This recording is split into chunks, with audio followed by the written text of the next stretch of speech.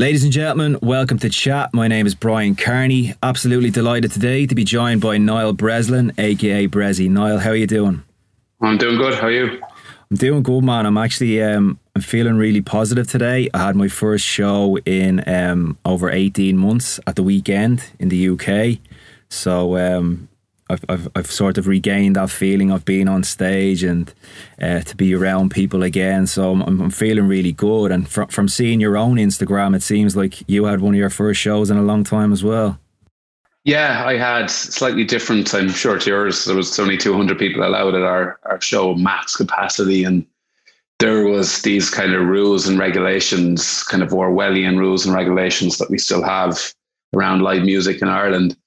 It was an incredible buzz just to get to perform in front of human beings again, but it still felt like we're being so heavily restricted, and even things like there was no alcohol on the rider because it was a government grant. I was like, lads, we're not 12 here. You know, this type of stuff. There was some of the stuff and the rules that have been developed have been almost barely believable. But to get back is progress.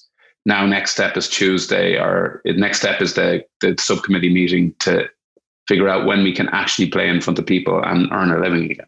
Yeah, see, this is the thing. There's a lot of the people who listen to this podcast would be in countries outside of Ireland. So just to give people a background to what the main reason I have you on the podcast today is to speak about the continued shutdown and the inability for musicians of all genres in Ireland. We're not allowed to work or to put on shows or do anything, and how our government have completely ignored us, and how utterly ridiculous it is in comparison to other EU countries. To make it even more laughable, to what's going on 90 minutes up the road from my house in like Belfast, over in the UK, everywhere, all across America. It is absolutely utterly ridiculous at this stage how this is still going on. There's no justification for it. And I know from seeing some of the stuff you've been speaking about, you've been you've been actively outspoken about it. It's ridiculous at this stage, and you just like to think that there will be some progress in the next few weeks with regards to open up. So you probably have a better ear to the ground with regards to what's going on. Could you sort of fill me in and the people listening in sort of where we're at right now in Ireland? Yeah, well, you know, without making this overly political and not getting too much into the politics, because I think we've all had enough of that over the last 18, 19 months. This government in its current form have shown their true hand of how they view the arts. There's just no other twist. They can put all the PR spin they want on it. They can get their people on it. But it's very, very clear a Fine Gael, Fianna Fáil coalition government have zero interest in the arts or respect of the arts. They say they will. But the way I operate, and the way I've always operated in my job, is words generally mean very little. It's the action that is required. And in June 2020, a full plan of how we could reopen safely when the time comes. We were well aware that wasn't the time, but when the time comes, how can we open the industry? What would be the phases we could use? A real strategy, because that's what events industry does. It's strategy. Was brought to the government over a year ago. It was ignored, and it was ignored, and it was ignored constantly. Epic, the working group Epic brought it, who are kind of events crews. And exactly what we knew would happen happened. We got to the two events that we had, which were kind of pilot events, whatever way you want to develop them, which ended up just being PR events for government. They didn't compile data. They didn't compile anything. Didn't tell us anything except people enjoyed live music, which we already knew. And I myself was very optimistic, and I've always been that way for leading up to it. But when I then started to see the engagement and the fact that our actual arts minister, Catherine Martin, who, if I'm being honest, has worked hard and pushed hard, and I do believe she cares, but she wasn't on the COVID subcommittee that makes the decisions. And that is the problem. There was no voice at that table. No one understands how our industry operates and works, whether it's a nightclub, whether it's a DJ, whether it's a rock band, whatever it is, it's a festival. They don't understand the layers and nuances of the industry. They don't understand the industry. If you remove one part of it, every part of it gets affected. I own a recording studio. People play live music to compile enough money to go into record music so they can market themselves to go back out on the road. So it's all cyclical. So over the last few months, I've seen kind of firsthand the level of disregard they've had. And as you said, looking to the UK, I then started looking at the data that was being compiled. And actually, the chief medical officer in Chicago for Lollapalooza, which is the biggest musical festival in the world, 385,000 people, she went as far as saying the safest place to be in America that weekend was that festival. You know, this is the reality of it. The data is being, we followed public health, we followed the science, and the science is telling us. And the problem here, Brian, is Ireland has lost the summer season now. It's gone. And that summer season would have kept many of the SMEs open, the smaller kind of PA, all these guys. And they did that cynically and absolutely on them. They did it because they wanted schools to open, and which I totally understand. And I understand people's caution and concern about mass gatherings. I totally respect it. We have come to the table with full solution-based approaches, and we've been ignored. And only now is the government actually listening to us, because you know what happened? They totally underestimated how much the media was in our corner, because the media in Ireland have been phenomenal supporters of the events industry in the last few months, especially. Yeah, so it especially a couple of weeks ago, I was listening to your podcast that you did, and you had Luke O'Neill. And for anyone who isn't aware, Luke O'Neill is one of the world's most renowned immunologists. So he knows what he's talking about when he's coming to this. And he was saying that there's the decision, especially around Electric Picnic, I think that's the sort of catalyst for a real backlash towards the government with regards to their policy that they're taking out on the events industry.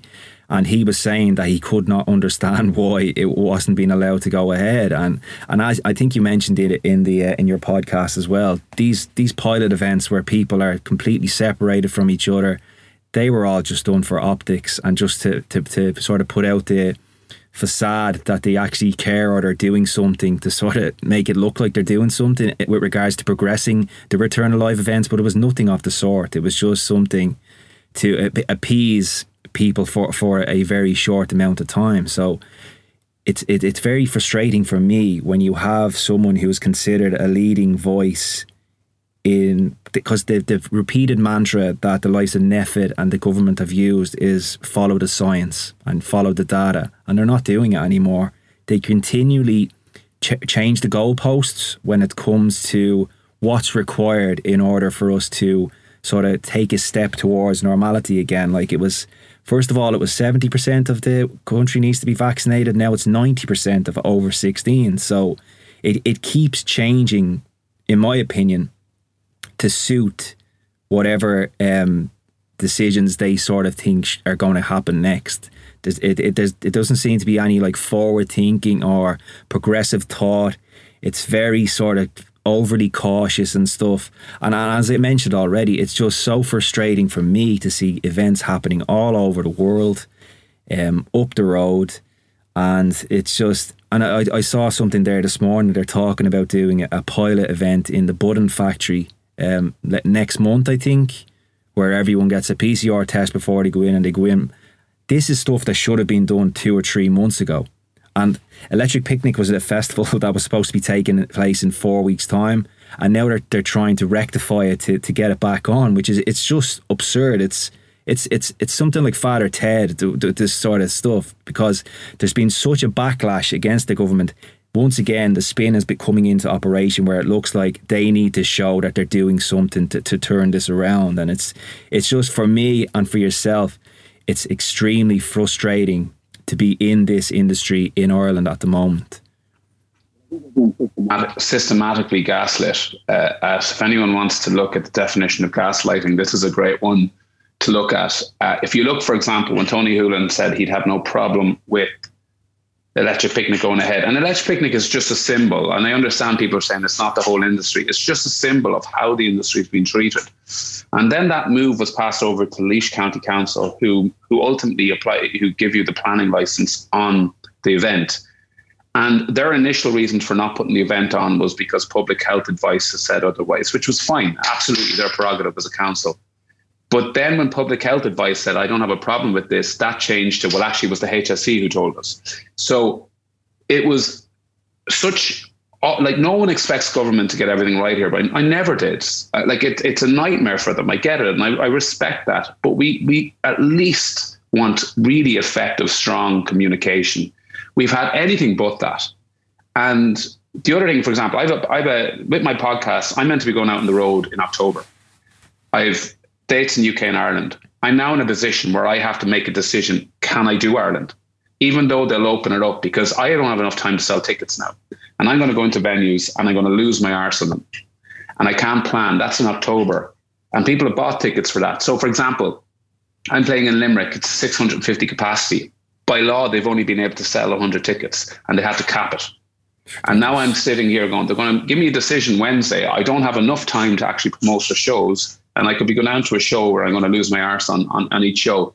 It's the whole aspect of it, as well as their misunderstanding of how it's planned and how events are planned.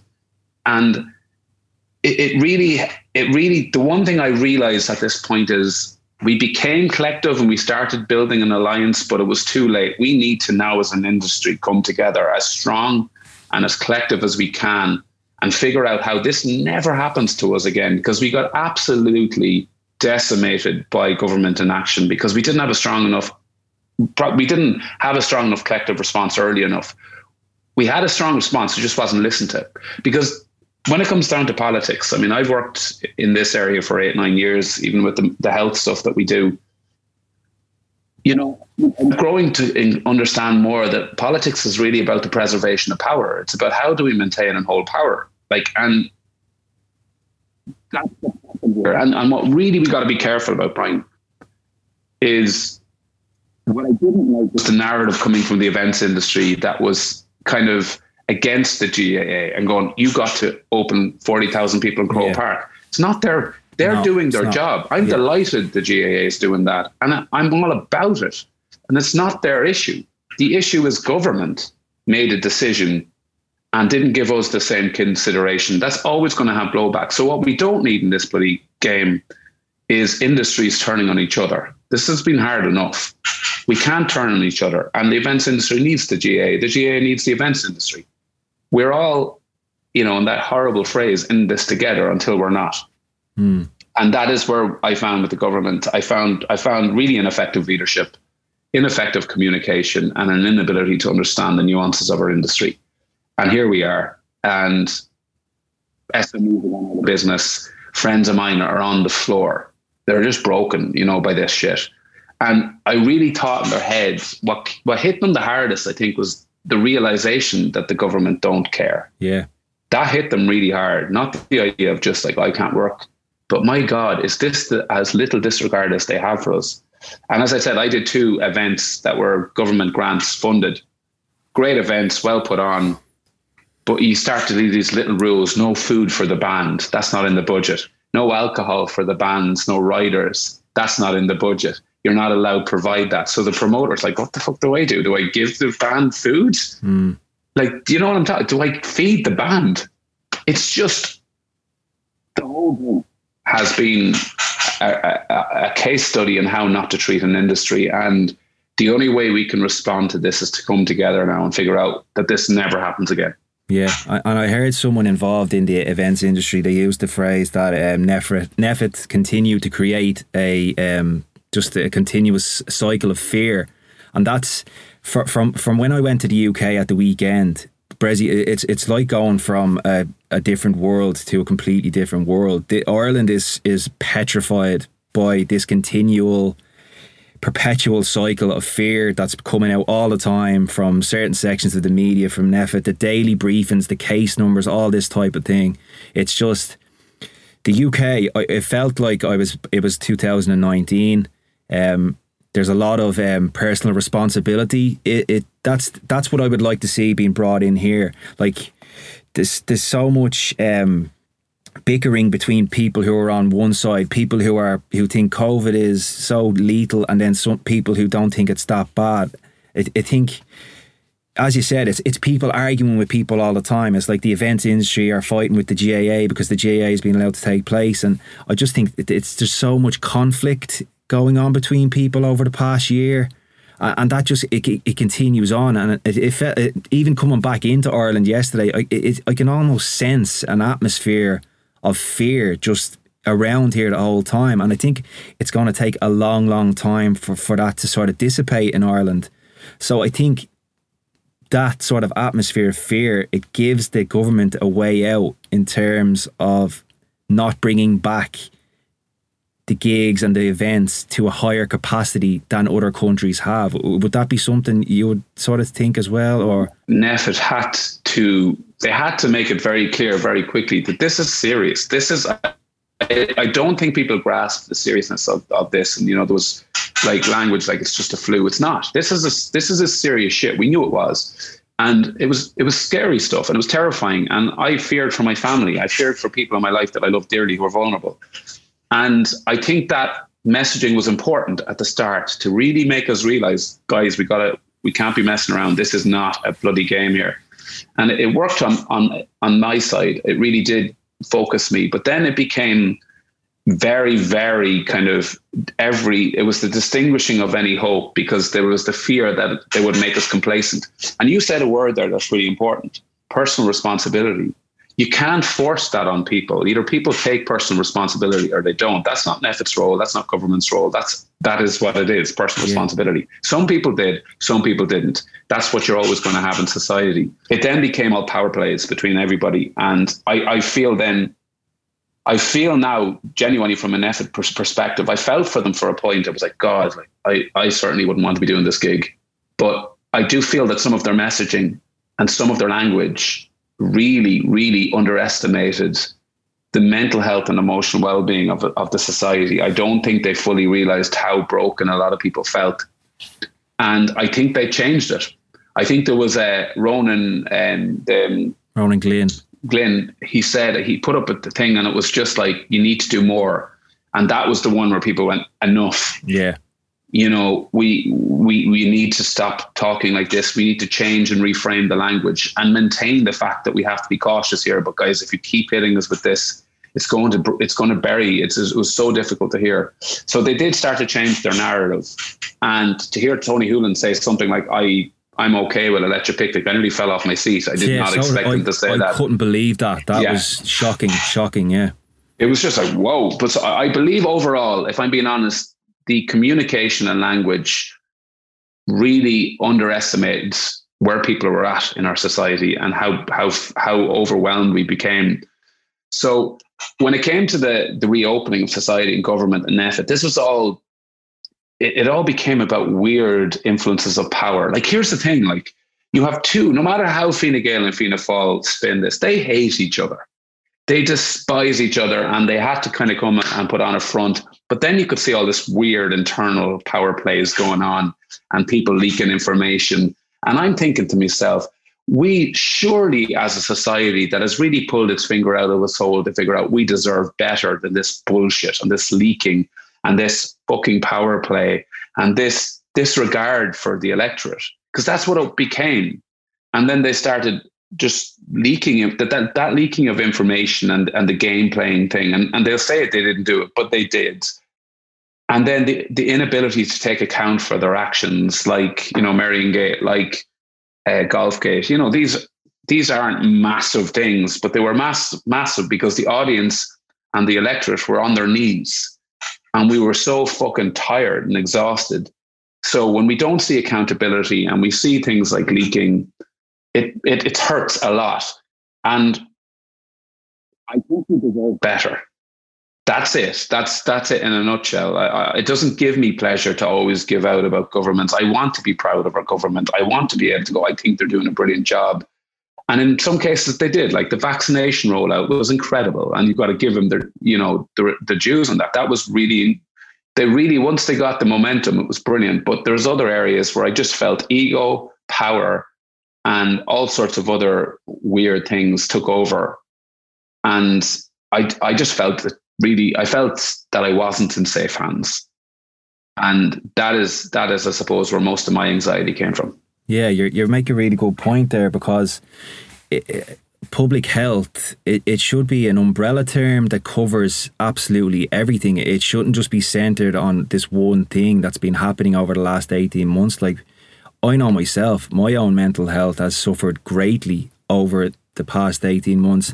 And I consider myself someone who's very in touch and who is sort of well aware of his own mental health. I have a regime and I stick to it, and I'm sort of mentally strong in how I cope with stuff. So it was all centered on the one thing, and that was sort of the frustrating thing for me, because so many people were struggling in so many different areas, and it's just been so fucking hard, man, to deal with the last 18 months, and just to never hear. I know it's a difficult situation, and I'm sure the people in there are doing that the best that they possibly can, but it was just a constant stream of grim bad news. And when things weren't going right, we're asked to do more, as you said earlier on. I can't fucking give any more. Like, what more do you want from us? You know, it's so tough. When that particular, and I actually felt a little bit, I think they completely misread the audience. I think that's happened a lot. And when I say audience, that sounds a bit reductionist. It is a society, but you know, our jobs as musicians and performers is to know your audience, is to really know them and know how they receive and hear things and how they react to them. And I just looked at some of the things that were put out. And I suppose, like, for example, when someone talked about Mariongate and it became this big, massive thing, and I was asked about it, and people were saying, well, it was within the rules. Okay, grand, listen, we didn't. And I go, okay, even if that was all the case, was that good leadership? Is that what you want from a leader? Was that the right thing to do? Is that something that makes you feel collective with a society that you're trying to govern? No, none of those things. So whether this was legal or within rules or guidelines, it doesn't matter. It was bad leadership. It was bad leadership at a time, and led by you need a leader to stand up and go, I am fucking with you, and I am pulling, and we just didn't get that ultimately. And, you look to New Zealand and other countries where Jacinda Ardern, who's seen, I suppose, as the kind of the pinnacle of how to, did she get everything right? I doubt she did. I don't know. But I felt when I heard her talk that there was empathy to it. Like I saw, like, here's the thing, Micheál Martin, I interviewed him. He's a nice man. He is a nice guy. Like, and I enjoyed chatting to him. But when he came on the RT News and he was asked about the Lives events, it became very defensive and there was no empathy. There was no, like, guys, I can't even imagine what it feels like to be in the events industry right now. I know this has been immensely heavy on your shoulders. It was immediately like, GAA is the heartbeat of this society. I'm like, dude, you're our leader. Please give us more. Please tell us, I'm not asking to stroke our head and tell us everything's going to be okay, but give us a bit of empathy here, man. Because the full extent of the damage this has done to my peers and my colleagues and my friends, until I don't think any of them are going to see it. And that's the reality. They're going to make a decision. They're going to start reopening and phasing reopening of society. But then there's going to be big legacy issues, because there's many SMEs who aren't going to be able to survive financially because the gear that they've had is depreciated. They have big tax bills coming that they're not going to be able to pay because they haven't been able to work. So these are the legacy issues that we're going to have to keep very, very close eye on. And Paschal Donohoe is going to have to be involved. Nobody in this industry wants their arse wiped. Nobody. We don't want that. We don't want handouts. We just want to work, and we want to be able to be in a position where we're not worried about our business closing every second of the day. Yeah, and the very frustrating thing is to hear people in these elevated positions of power who are on probably more money than they've ever been on, and who aren't affected financially or dealing with the stuff that we've got to deal with. They're telling us that we need to do more. That's a very frustrating thing. I think if they were in our position and if they had their entire economic situation completely changed, their tone would be completely different. That's a very difficult thing for me to take as well. It can be very easy to get overly emotional about it and to get overrun by the emotion of it and get angry when you've got 3 minutes on News Talk to talk about this. When you have 3 minutes, you got to get your points across. And if you lose that emotional regulation, which is so easy for anyone to do, So what I started to do was go, right, let's remove the emotion. We're well aware of the emotion of this. Let's talk economics here, because I know this is what the government might be talking about. Let's talk about the viability of this industry. And then you start talking about, for every euro you spend in an event industry, €8 goes back into the economy. There's very few other industries in the world that has that payback. You look at things like the amount of people that work in the industry, the amount of money it contributes to GDP. If you look in America in 2019, for example, the top 5 contributors to GDP in 2019 were live events, 132 billion. And that is quite similar across the spectrum of countries that love live music, like Ireland, like the UK. So now we're getting into the economics of it. Now you're wondering why they've been so ridiculously dismissive of the industry. And now you start getting into the creative industry, and let's talk about culture now. What does it give culture? Yes, the GA is the heartbeat of our country, but the arts is the soul. And that's the reality of it. The creative industry is the soul, the people, the poets, the musicians, the DJs, the bands, whatever it is. And I think it's time now that we go past this. Let's do a lovely Bord Fáilte ad and show how lovely the arts and culture is in Ireland. We got to get real here as an industry, and we as an industry have to take personal responsibility and figure out how we create structures and frameworks that under no circumstance does this happen again. Under no circumstance can we get a phone call from a major multinational and ask us to do a gig for free. None of this shit. We got to stand up now and go, bullshit. No. You got to value the industry. We shouldn't be, we shouldn't be doing shit for free. We shouldn't be, pushed around like this. I just don't think we should. And I don't know the solution or answer, but I know that now's the time to do it. And what's your expectation about what's actually going to be announced this week with regards to the live events? It's obviously going to phase. I expect that, and that is a fair enough call, but this phasing should have happened at the start of summer. That is ultimately, if we had started phasing then, I think a lot of the arguments around Let You Picnic, this is how can we go from 200 outdoors to 70,000, which is a valid argument from people. But if we had actually phased, we would have got there. So for me, it'll be a phasing indoors. I'd say indoors will be about capacity things. So if you're talking 1,000 capacity indoors, they'll probably phase it in percentages, 30, 40, 50% capacity. Just for anyone listening who doesn't understand that, for example, you will only be breaking even at 80% capacity. That's when you start to make money. At 40 or 50%, you're hemorrhaging money every single show, whether you're the band or the promoter or the venue. So it's still not in any way viable for us to be doing gigs at that capacity. Outdoors, let's be clear here in Ireland, we're facing into our winter now, our autumn and winter. I don't know, they're probably going to open outdoors fully, but we're not going to be able to have shows fully. I hope things like the Ploughing Championships happens and stuff like that, big events and stuff like that. But I think outdoors will be it'll be fully open fairly quickly. That's an easy win for government, I think, but they know full well that there's going to be very little outdoor events really at that mass participation level. But indoor events is where we got to keep our eye really closely on. We need to maintain the supports until we're allowed work at capacity. Otherwise, it's like saying to a taxi man, yeah, you can work, but you're only allowed to work an hour a day, but you still got to pay your taxi license and, all that other stuff. Our costs don't change with these gigs. Our costs are still, we got to pay our crew. We got to pay our travel. We got to pay all that other stuff.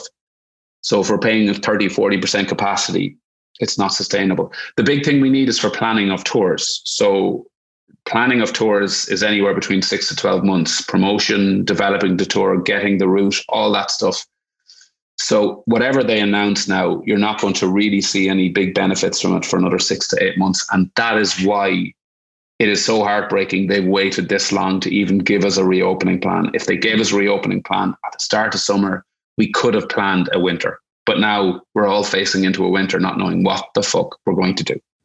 It comes back to just acknowledgement. That's all that the whole industry really wanted, was just some acknowledgement and a little bit of a plan about how this is all going to open back up. And you spoke about winter there. That's a concern for me coming into winter, because as you can see from this fire, it's a seasonal thing. So it's worrying for me. They're trying to open stuff back up as we're going into when people start to get sicker easier. So it's a bit strange, I'm concerned about the months coming forward, that there will be another fucking lockdown and we're back to fucking square one and we have to go through this shit again. I genuinely don't. I could be wrong. Like if another lockdown was put on the table, I just simply don't think society would acknowledge it. I just don't think, because this is legal and we can't put on events and stuff like that. We obviously wouldn't be in a position as an events industry just to go, oh well, we're not going to listen to it. We'd have to adhere. But I think society in general is we've hit peak lockdown, and I think we're now looking at the vaccines and we're going, either these work or they don't. We still have to take caution, and we still got to do all the other ins and outs and ups and downs. I get that. But we need to either believe in the science now, or we got to keep, that's what people saying to me on Twitter. It's a really important thing. Some people have said to me over the last few weeks, you need to stop moaning about this. People, and I don't think they were being arseholes about it. They were like, listen, I was fairly vocal about it. And I said, in Ireland, we got to change the idea that somebody moaning about something is moaning. Maybe it's somebody standing up for themselves. Yeah. That's the difference. This, some lady, and she was grand, and she just said, I want a ticket to the All-Ireland final. And that was it, And I was like, that's brilliant. I'd love to be able to go myself, but this isn't about going to a match for 90 minutes. This is about people's lives and livelihoods and ability to pay mortgage and feed their kids. If you can't go to a GAA match, it's not the end of the world. If people keep losing their businesses and their livelihoods, for them it is. So we need to move past. The other thing that was skewed this argument a bit was the fact that some people were going, oh, it's not the right time to let people go to gigs. This is much more than just people who want to go to shows. This is an industry. This is people's jobs. So I think I respect everyone's concerns. I always have. But we're tired now. We're exhausted. And we will believe in the science, or we don't. We don't. The middle ground place, the no man's land, is fucking exhausting. Yeah. And how have you, with regards to the last 18 months, how would you sum up your mental health? How have you coped throughout all of this? I was listening to the news before I came on here, and they're talking about the wave of mental health issues. And I'm kind of going, well, maybe they're just a wave of normal human responses to a fucking shit show. Maybe us feeling overwhelmed, feeling that languishing, that apathy, that's a perfectly okay response. That's exactly how most of us should feel after what we've gone through. And maybe we should make a little room for that. And rather than pathologicalize it or say there's something wrong with us, maybe say there's something very right with us that we responded that way. And I think that is something I look at.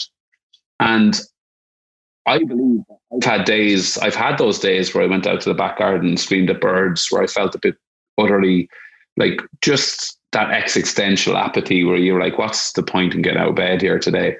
But I allowed myself to feel like that. I didn't beat myself up about it. I didn't see it as, oh my God, what's wrong with you, Niall?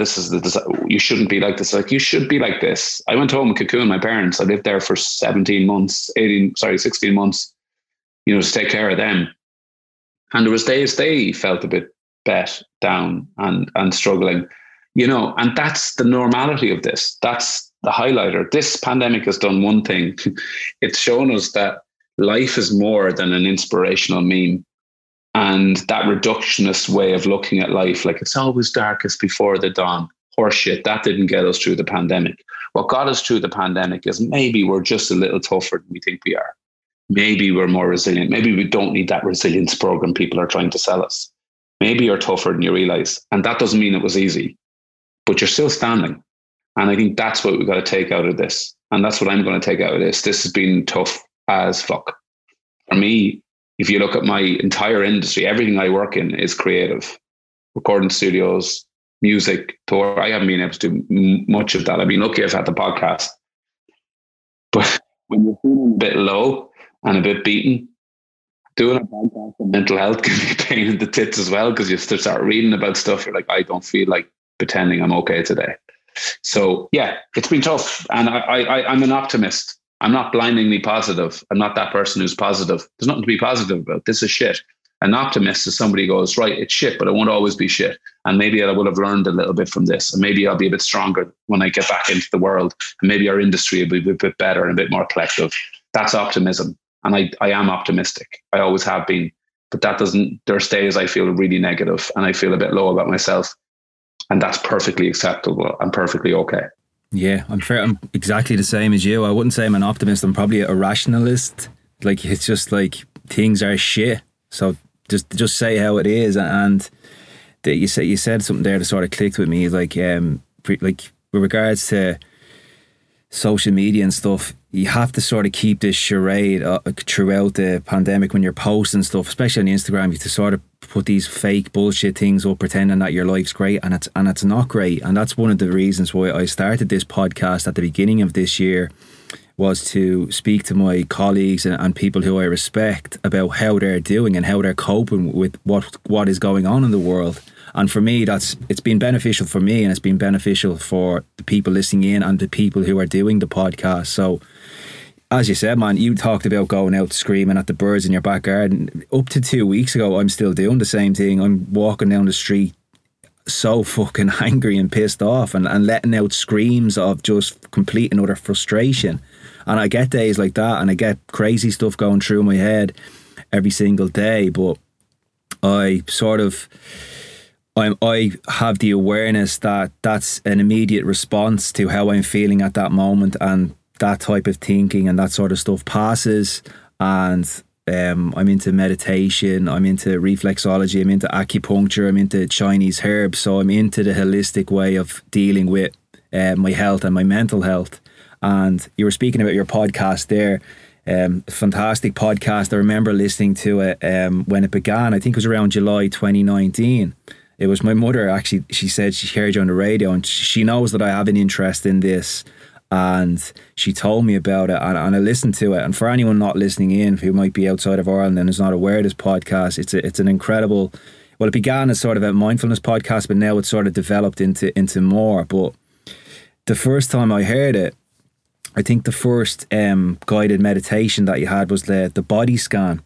And I was listening to the first episode because I was traveling to Ibiza to play in a club, and I was in my hotel before I had to do the show, but I couldn't sleep. So I said I'll give the body scan meditation a chance, just to sort of chill out and see if it can relax me a little bit. And I remember you did the body scan, and I remember you were speaking about becoming aware of your hands. And for some particular reason, I just became really, I had this massive sense of gratitude for everything that my hands actually did for me. And I've had that at various times with certain meditations where it's sort of, it can be where it releases like trapped emotions and stuff. But that, where I had that massive sense of gratitude for myself and what my body does for me, that was the first time that it happened. So it was a thing that I remembered when I knew that I was going to be speaking to you today. But so with regards to your podcast and your journey into mindfulness, I'd be really interested to hear how you got into it, because I think I remember correctly, was that something that you went to college to sort of study? My journey into this work was born purely out of a pretty difficult journey with mental health from the age of 13 through many eclectic careers, from professional sport into music into TV. I have, for as long as I can remember, massively struggled with my head, and it kind of manifests itself in many different ways, but predominantly panic disorder, where I would struggle each day, most days, sometimes many times a day. I'd struggle with panic and panic disorder, and then pretty unstable moods. And throughout the 90s and 90s, it was just completely silenced. I didn't speak about it. I didn't address it. Didn't know how to address it. Didn't have the language to address it. I was constantly on medications and all different types of things to deal with it. And when I finally addressed it, I had a panic attack before a live TV show, and I just knew this was it. This is the rock bottom, and I have to figure out what to do here. And from that moment, things started to develop. I went to pretty serious therapy for quite a while, chemotherapy, where I was addressing things that I was avoiding all my life. And I fell into mindfulness based interventions, so mindfulness cognitive based therapy.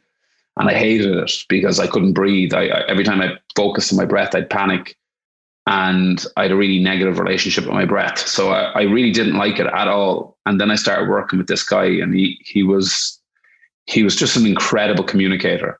of how he used to get me into cold water, and he'd look me in the eye and he goes, "Are you thinking about anything you have to do tomorrow or what happened yesterday?" Like, "No, I'm just fucking freezing." He went, "Exactly. That's presence. That's what we're trying to get you to, that level of focus." So I went on this journey at mindfulness meditation that really was the scenic route. It was terribly difficult at the start, and then it developed into something very powerful. And that made me realize, right, this is exactly where I need to find my solace and my peace.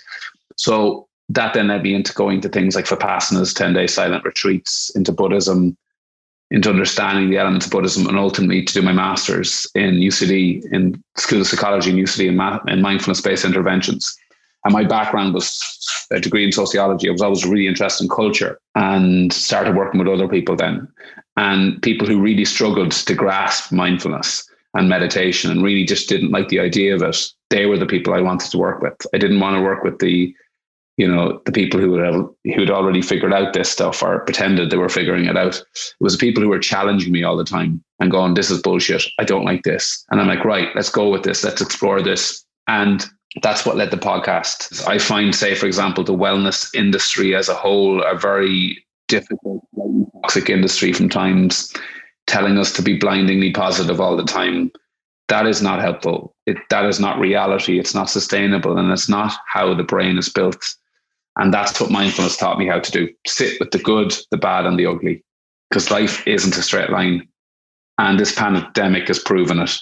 You know, a lot of people might be going, things are going great, and then bang, this fucking hit us like a train. And we're like, "Oh my God, how do I deal with this? I didn't expect this." And then you rather than kind of going, "This is life. This is what happens. We get hit with these things, and actually what ultimately defines you is how you react to them." So that is what led me on the mindfulness journey and the podcast. Yeah, it's a sort of similar thing to me. Like around 10 or 11 years ago, I went through a very difficult time with my mental health. I sort of wasn't looking after myself, probably drinking too much, partying too much, all that type of thing. And it getting to that stage where I felt like I was at rock bottom, if it put me on a different sort of path. So I got into meditation and sort of reading and learning. And I think I remember this, we're hearing the Stevie Wonder song, Superstition, and it says, like, when you believe in things you don't understand, you suffer. And I think that's a lot of stuff to do with mental health and stuff. That sort of fits in with that. So I wanted to sort of educate myself with regards to about how I can get through my days as best as I possibly can. And I've had to do a lot of work on myself, but I'm proud of the work that I've done on myself. Because there were days, like, I went through like really bad, I'm nearly agoraphobic to leave my house, because when I left my house I was sort of getting hit with like depersonalization, and derealization, where everything just felt really strange and surreal, and I was afraid to go out. But I sort of just kept working on it and meditating, and I sort of learned that when you can sort of sit with this stuff and you sort of just remain neutral and don't get caught up in the storylines and all that type of stuff, it's not too bad. Everything is okay. If you can deal with that stuff, you're pretty good, you know. So you sort of mentioned it earlier on in the podcast as well, that you've learned from this is that we're a lot fucking stronger than we actually realize. And I think it's important for people to see that they can empower themselves to sort of take control of their own mental state, their own health, everything to do with that. So that's one thing I've learned from the past 18 months personally, is that I'm a lot stronger than I thought. A lot of my friends are a lot stronger than I thought, and a lot of my colleagues are as well. So it's good to see that there's so much resilience within people that they didn't really know that they had. You know, psychologists call it psychological flexibility rather than resilience, because resilience kind of means either you have it or you don't. It doesn't feel like there's a middle ground there. So the idea of flexibility is like you're able to bend with this stuff. When this stuff happens, it's not easy and you don't enjoy it, but you can move with it. You don't break, you just bend. And I think that is a really good way of looking at our psychology. Is resilience is a word that's used a lot. Like right now, you're going to see a wash of people coming in to start, sell resilience programs and how we can be more resilient and how we can be better versions of ourselves. Bullshit. We stood up to this, and it has been, people are going to go, well, I don't feel resilient because it's been really horrible. I'm as resilient as they come. And it's been horrible. It has been horrible. That's the point. Part of resilience is recognizing that stuff is tough and horrible. And that's what it has been for me. But it hasn't been, then you get things like perspective, and people think about, the people who've had far worse off situations. That can be useful sometimes, but sometimes that can just provide you with big dollops of guilt. And sometimes it's okay just to keep an eye on yourself and go, I'm not doing okay here. And I know I've got a nice partner, I've got a home, or I've got a job, but it's still okay that I don't feel good now. And it's not because I'm a bad person or, I don't appreciate what I got. It's just a very normal response. And I don't feel like doing cartwheels across the meadow today. I just want to sit in my hole and do nothing and not feel guilty about it. And that's the ultimate skill in the modern world. If you can learn to sit in your hole and actually just stop for a day or 2 days. And what I've actually realized is saying to my partner, I've only been getting like 1 day off. And I don't think 1 day off is enough, and that day off I'd sit and I go, oh shit, but I still have stuff to do around the house that I didn't get to do. And I better do that. And now I'm not going to sit down. So I really think it's important that people take that 5-7 days of a break and literally do nothing. Don't bring your laptop. Don't try and even pretend you have to work. Just cut away from society. Let the brain and the body and the mind just come back to some form of fucking connection and breathe. And I think by law, we need to bring in something that says when people go on holiday, if you as a boss email them or try contact them, you should be, some kind of fine for it. 2 weeks' wages or something to pay them. Yeah. Pay me, and I do think we've got to create that level of boundaries, professional boundaries. And it's the same with music, It's the problem with being creative is that sometimes you have 5 days off and your head doesn't stop and you start, oh shit, I want to write something or I want to do something. But you need to do it, guys. It's never been more important. Yeah. And I think I remember my wife was telling me that you did a speech or a talk in her workplace, and she remembers one of the things you were talking about was don't watch Love Island or any of these reality TV shows. Do you still sort of have that same opinion now that the show is in? I haven't watched them. I think, what they are very good at is they're great escapism. They give people escapism. And I actually just released an episode today called Falling Out of Love Island. And it's people who were big fans who said they're not doing it anymore because it's just been too bad. They've just manipulated people too much and it's just been too emotionally draining. And I think what's happened in the last 10 years, 3-4 years, is that people have become so much more aware of emotional well-being and our mental health that they've started to see a lot of this for what it is. It's manipulation of people's cracks. And it's really not okay. And they will say they're taking duty of care, but from all intents and purposes this year, apparently they really didn't. And we know there's been devastating consequences. So we got to get out of the mindset that these aren't real people, because I think that's what the audience almost feels. I can say or do or say whatever I want about these people because it's only TV. These are real people. And I think I always draw it back that I think society and culture shifted on the foundations of Big Brother. I think Big Brother was the first thing that's really changed our society in terms of television in a long time, because it was really enjoyable and entertaining. And then you start to realize there's a real dark side to this stuff. And then we've created this world where people think by putting a hashtag in front of a word, that makes you that thing, hashtag be kind. Yet they'll go out and they'll fucking torture somebody online. Hashtags are nothing. They mean nothing. Absolutely zero. Nothing. It's your values. It's what you stand for. It's your behaviors. That's what means something. But I think we've created such a weird online world that we think we can act in one way online and another way offline. You can't. It's your value systems. What do you stand for? And if you say something like be kind about somebody on Twitter, but then put the knife in their back or someone else's knife in the back 5 minutes later, you're just a bullshitter. It's just vacuous. It means nothing. So I think what some of these shows have done, it's more between reality and non-reality, fiction and fact. These are people. There's real life consequences to what you say about them. There's real life consequences if you manipulate them so they fit into a label that you want to use as a TV producer. like the problematic person, the hysterical person. If you want to do that, I don't think the public are accepting it anymore. And you saw it in this year's figures. They almost halved, because people have just had a year and a half of hell. They don't want to watch another show that shows people breaking down. I find that really uncomfortable, personally. But there is escapism there, and there is a place for this type of TV. It just needs to recognize and take a bit more duty of care that ratings, unfortunately, are the king all the time. And what gets ratings? People breaking down. Yeah, and that's the sadness of it. And the thing is that a lot of these kids are under a certain age, so their brains haven't fully developed into how to cope with especially when they come back out of Love Island, to deal with that attention. I'm sure they get a ton of negative abuse and stuff like that as well. So for them to go from being in a normal situation, in their normal lives, out into the public eye, and to receive all that hate.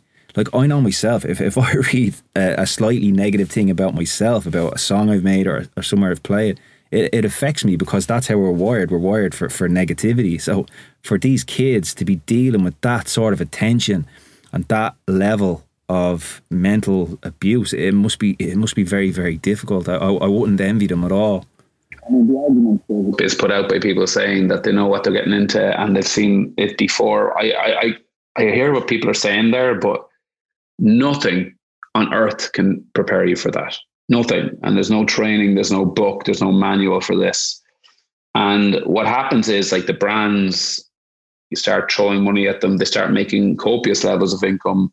They become a brand rather than a person. So their identity then gets removed from them and is created by PR and marketing and everything else. And when you remove someone's identity, it can be really damaging. So yes, they might be aware of what they're signing into, but I don't think they can fully allow themselves. So I do think, say, for example, Love Island, I don't even know. I think younger people are far more emotionally connected now and understand the world. But I just feel it's, as I said, there's a place for it.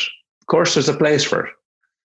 But I think there's also a huge opportunity to use it as, and I know UCC have done this program called, I think it's still the Bystander program. It uses Love Island to highlight the type of emotional abuse that men and women can get, things like negging, gaslighting, narcissistic abuse. So we can actually use this as a platform to go, this is not okay. This is not the way you should be treated, or this is not the way you should treat somebody. And I think it can be useful for that.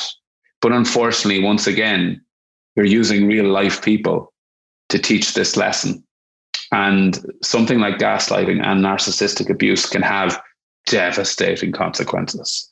Like our biggest, most listened to episode on Where's My Mind is called The Narcissist Nightmare. And it's about narcissism and what it can be like to be in a relationship with a narcissist. And let's be very clear around narcissism. Narcissism isn't just, someone who likes having nice hair and having, be ripped or whatever. Somebody who takes pride in their appearance doesn't necessarily make them a narcissist. A narcissist is somebody who emotionally manipulates at an industrial level. And as Tony Bates in my podcast, Amazing Psychologist, says, narcissists don't love themselves. They don't know who they are. And they manipulate other people to bring them down to a level until there's nothing left in them. So that other person feels like you're being lovely because you're with them. So I've seen that in Love Island. I've seen clips of Love Island where I was like, wow, that is exactly how you should not treat another human being. And it's a good example to show younger people, if this is happening to you in a relationship, it's not okay. It's not acceptable and you shouldn't put up with it.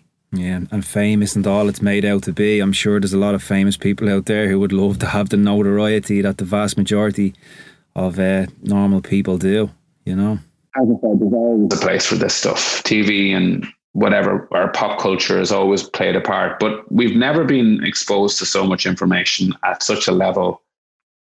Good, bad, and different. And when people look at Love Island and we see the abuse, we start to normalize abuse. And abuse is abuse, and we should never normalize it. Yeah, no, you're fully right there, man. So That's really pretty much everything that I wanted to go through. You know, I just want to say thank you very much for coming on the podcast. Just to let people know, Niall has a fantastic podcast called Where Is My Mind? It's available on Spotify. I've found it really, really good for a really nice as an introduction. If anyone is looking to get into mindfulness, I think it's an excellent way to start off their journey. Just want to say thanks to yourself, Niall, also for the people like yourself and Blind Boy and people. You are really people in Ireland who have brought awareness to this, to mental health, to looking after yourself. So I think you really do mean to be commended. Excuse me getting mixed up here, but I just want to thanks very much for coming on the podcast today, and I appreciate it, man. Okay, but take care. Bye bye.